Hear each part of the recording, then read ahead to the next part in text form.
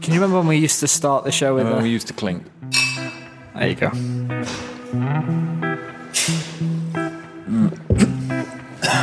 Sorry, I breathed in the bubbles, weren't you?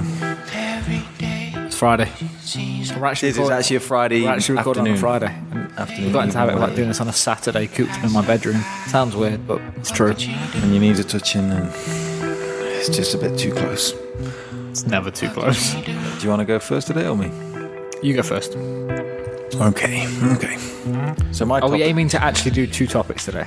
Like, Well, I feel like you get out of doing topics a lot. I feel like I've asked, or I've brought all of the topics each time. the truth is your topics are so good that we just don't have time. Do you know why? It's because I think about mine and take the time to bring them to the table. Okay. But anyway, that's besides I the have a wonder list full of topics in front of me. Do you want to use that? Over to you. Let's use this. So today, Adam, my trusty notes again. And it's kind of about dealing with kind of not legacy customers, but older customers that came on board when the company had one vision, and when you pivot in a slightly different direction, those early adopters might not be kind of up to speed with the changes. How do you deal with that in general when someone came in for one thing but now you're technically doing something quite different? Okay. How do you manage that? That's such a broad question. So let me give it some context, because obviously we've kind of covered what we do as a business a little bit. So we started off as a matchmaking service for homeowners and trade professionals, because it's very, very difficult still today to hire a trade professional in the UK. So we were trying to fix that problem. I mean, you give that face to us, but everything else is just a glorified version of the Yellow Pages, and it still annoys me. It still annoys me, but we started off in that space, and for kind of 2 core reasons, we learned it wasn't the right space for us to be playing in at that point in time. So you've got the fact that it was very, very expensive to win homeowner lead generation. Yeah. Because it was content marketing, which takes time, and then it was PPC, and you've got people that when they get leads through the door, they physically sell them on, which is my biggest problem with this industry. They sell them on to multiple people. So they're making money every time they win a lead. We weren't. We had a different model. And then secondly, it's when we actually did win leads, is we were passing them to members that were either too busy or we just couldn't get hold of them to pass them the work. And then that therefore cost even more because it was basically wasted money. Exactly. So it was annoying to say the least when we're paying between £15 and £25 a conversion. I mean, we even had some that were nearly 60 quid depending on the trade and the time of year. And that at scale was very painful. And the phones are ringing, just so you guys know. It's because we're actually in the office, and 2 of the guys are in the office still, but we're going to crack on. So that's where we were. But the thing is that we learned over time is that the leads that we were passing, these guys were busy. So then we said, okay, how can we help you? And all the time we were trying to do content marketing to win more leads is we had this quote and invoice tool. Yeah. So what we ended up doing to speed things up is we developed that as an app, a fully fledged service, and we sold that as a service to trades to help them with their admin. Yes. So as you pointed out, there's people that come through the door that thought we were a lead generation service, and then 12 months after that happened, we're actually all of a sudden a service provider for trade professionals. Yeah. Just to throw my 2 cents in here is I genuinely believe we'll revert back to being not necessarily a lead generation service, but a booking platform for trades, because we'll have 25, 50,000 trades in the UK using our platform. And because they're using software, booking becomes a lot easier compared to the Yellow Pages. But what you're saying is the people that signed up 12 months ago, and you're probably sensitive to it because of the work that you do. And that's kind of what sparked this kind of topic, is because obviously I made a few calls earlier this week.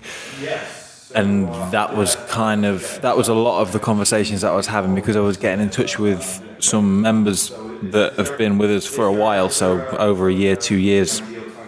So the conversation was, I was speaking to them about insurance, because we had a partnership with someone.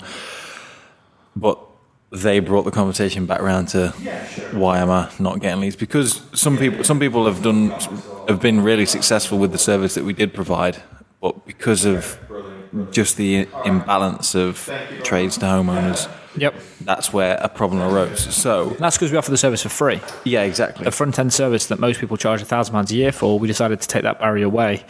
And when we decided to do that, we thought it'd be a great idea. But what we didn't expect, or not expect, what we didn't think about is because we've removed that barrier. Yeah. On the supply side of the leads, we need to get so much more volume through the door. We basically just diluted the results. So even though we were getting leads through from a user's point of view, it's either non-existent or there's just drips and drabs. I mean, if you looked at the graph of genuine homeowner leads, they were going up. But nowhere near the scale of the sign-ups from the trade side. Yeah, exactly. And so some of my conversations recently, I've been dealing with those people that were under this impression. It's like, why is this situation? Why am I not getting anything from you? Why am I not getting the thing I thought I signed up for? Yep. Whereas we're now not technically offering that at the moment. We're offering something else.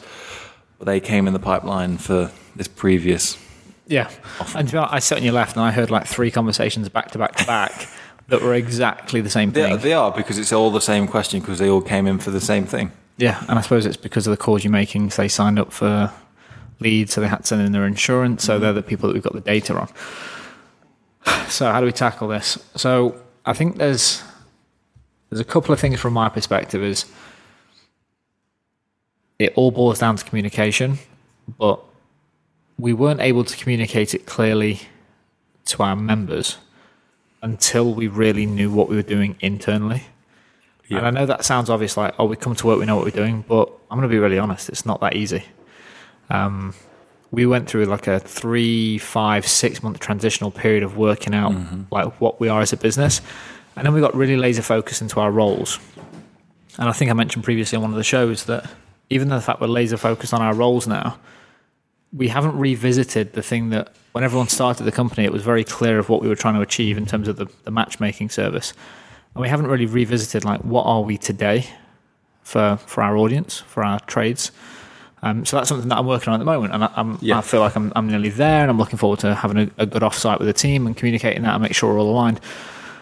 But that just shows that if we're not communicating internally as a team exactly who we are and what we're doing, then it has a knock-on effect in terms of how we communicate with the people that signed up. I think how you deal with it is spot on. I don't want to say your patter in terms of your sales pitch when you talk about it, but it is. I've had to say it a fair few times. So exactly, and I can tell that from sitting next to you. I hit the same beats, so it's just the conversation that I end up having. I think it's because it's the truth of what we're doing. We're not shy in saying that this is a market that we struggle to get traction in for these reasons, and the reasons that we are where we are today is because there's a genuine demand for it. That's just where we are. I think the key thing for me is even though they're legacy users, it doesn't mean that what we're doing today is not relevant to them. No, of course. And I think it's just a case of we can't just push what we do down their throat. It feels like we still need to re-educate them about the service that we do and taking a little bit of time to communicate really clearly of who we are as a business and then giving them the option to opt out. And we haven't done that yet. They're still part of our database. They're still part of our users. And maybe if we just...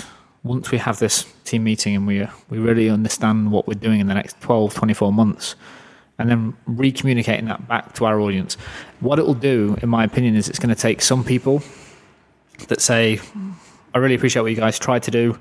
This, what you're doing now, isn't for me. And if you revert back, we'll come back in the future. Great. But it will probably help the people that are interested in this sort of service that we're doing, which is, in my opinion, the majority. It'll help those people really understand like what we are as a business. I definitely don't think it's a problem. I just think it's a communication. It's something that we need to communicate better on as a company, but we can't communicate it outbound until we're really clear inbound, and that's something that I'm working on at the moment. Yeah, like you say, communication is one of the things. Ironically, the early people that signed up, what we offer now gives us a better line of communication because a lot of our users have our app, Yep. which we can message them in-app, and we get so much more engagement. But a lot of these early users didn't have that, so they're more profile-based, web-based, and these guys don't open emails for weeks most of the time. And that was part of the problem when we were doing the lead side of it. It's just terrible. So that a lot of the problems arose, and then now actually some of the problems we're actually trying to solve, which is kind of funny how it kind of joins around. Yep. But yeah, again, kind of then going on into how we sorry. Let me just dig in what you just said. Like, it is so true of what you just said, is the fact that we struggle to communicate with old users because it's difficult to communicate with this audience, because they're in a certain rhythm of how they work. And when we started to try the lead generation side, we understood it wasn't the fact that you couldn't find a professional trade in the UK. Mm-hmm. That's not the issue. Yeah. The perception in the UK is like, it feels like a sales pitch, and I really don't want it to. The perception in the UK is that 99 out of 100 trades are rogue traders. You need to find that one guy who's golden. From the work that we do, we've seen that majority of trades take a lot of pride in what they do. They're just really crap at admin. It's just as simple as that. So we're actually going, okay, we want to do the homeowner booking side, but there's a massive problem before we even try and tackle that, which is just making these guys accessible. Yeah. And I just wanted to highlight that. That's what we're doing now. It's not as if we've pivoted to a brand new opportunity.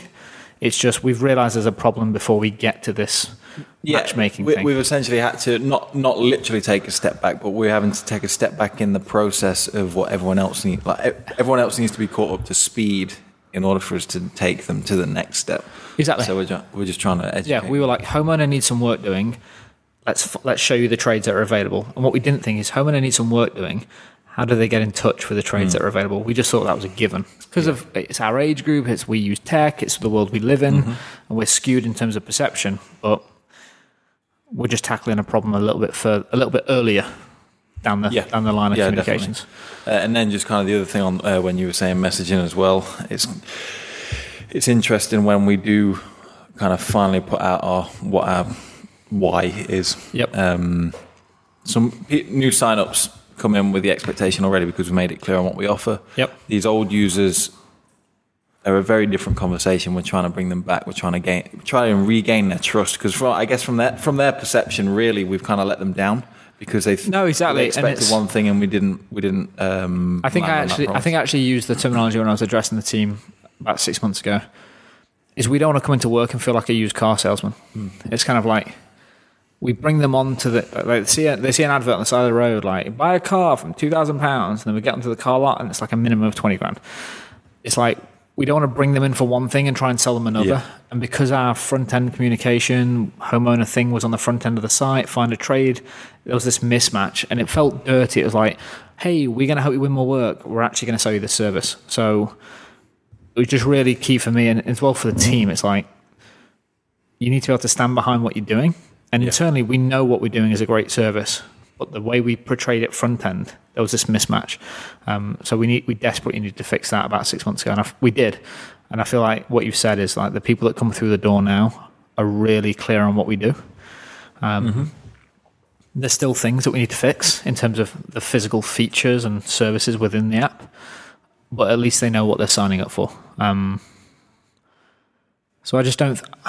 I think where we are as a business now is definitely the right place. And I would love to, like, the best case scenario is to go and speak to every single one of these people and just readdress them and say, this is who we are now. This is the reasons why. And here's sort of the roadmap of what we want to do in the next 12, 24, 36 months. Why do you think I've got Matthew O'Reilly working on a full product roadmap for us at the moment? Yeah. It's because as a team, we need to think more than 4 or 8 weeks ahead, more than the next app push, just to make sure that we're working on things that really stick to our mission as a business. And then once we know this crystal clear, I have a feeling that we'll communicate that to old members. And some of them will say, great, it's not for me, I'm already doing my own thing. But a lot of them will get re-engaged with what we're doing and why. Yeah. Yeah, I mean, just touching on kind of roadmaps and that's what I'm learning at the moment. Obviously, with all this onboarding that I'm learning from Intercom. Some great resources, quick books, a lot of reading material to get through. But yeah, that was just kind of saying roadmaps. It's good to have a vision, and especially with like features and things like that. But it's going to be flexible, but at least you kind of have a focus. No, exactly. Just knowing the end result is the key. How you get there, you just need to know. It's just making sure that like we get loads of opportunities now of what we can do as a business, and it's just making sure that everything is in line with where we're trying to go, and not just a short-term win or something like that. Cool. What time are we on? Oh, well, I actually looked at my watch then. 15 minutes. Do you wrap up? Yeah, let's wrap up. Let's finish the beers and wrap up. Well, I enjoyed your topic, and I appreciate you. Thank you. I appreciate that you appreciate me. So let's just do the admin now.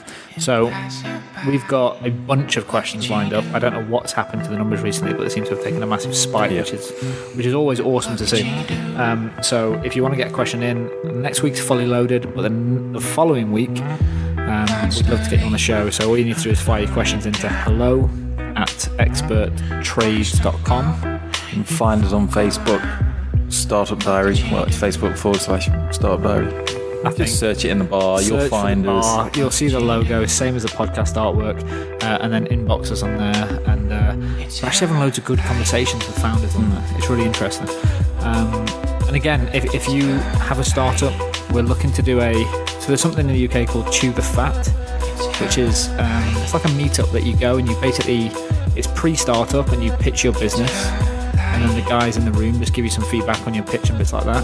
We're actually really hoping that some people reach out, get on the mics, and pitch us on your business. If you listen to this, it's probably something you're working on, or you've at least got an idea, and we can just throw you some ideas and things that we think you're going to run up against.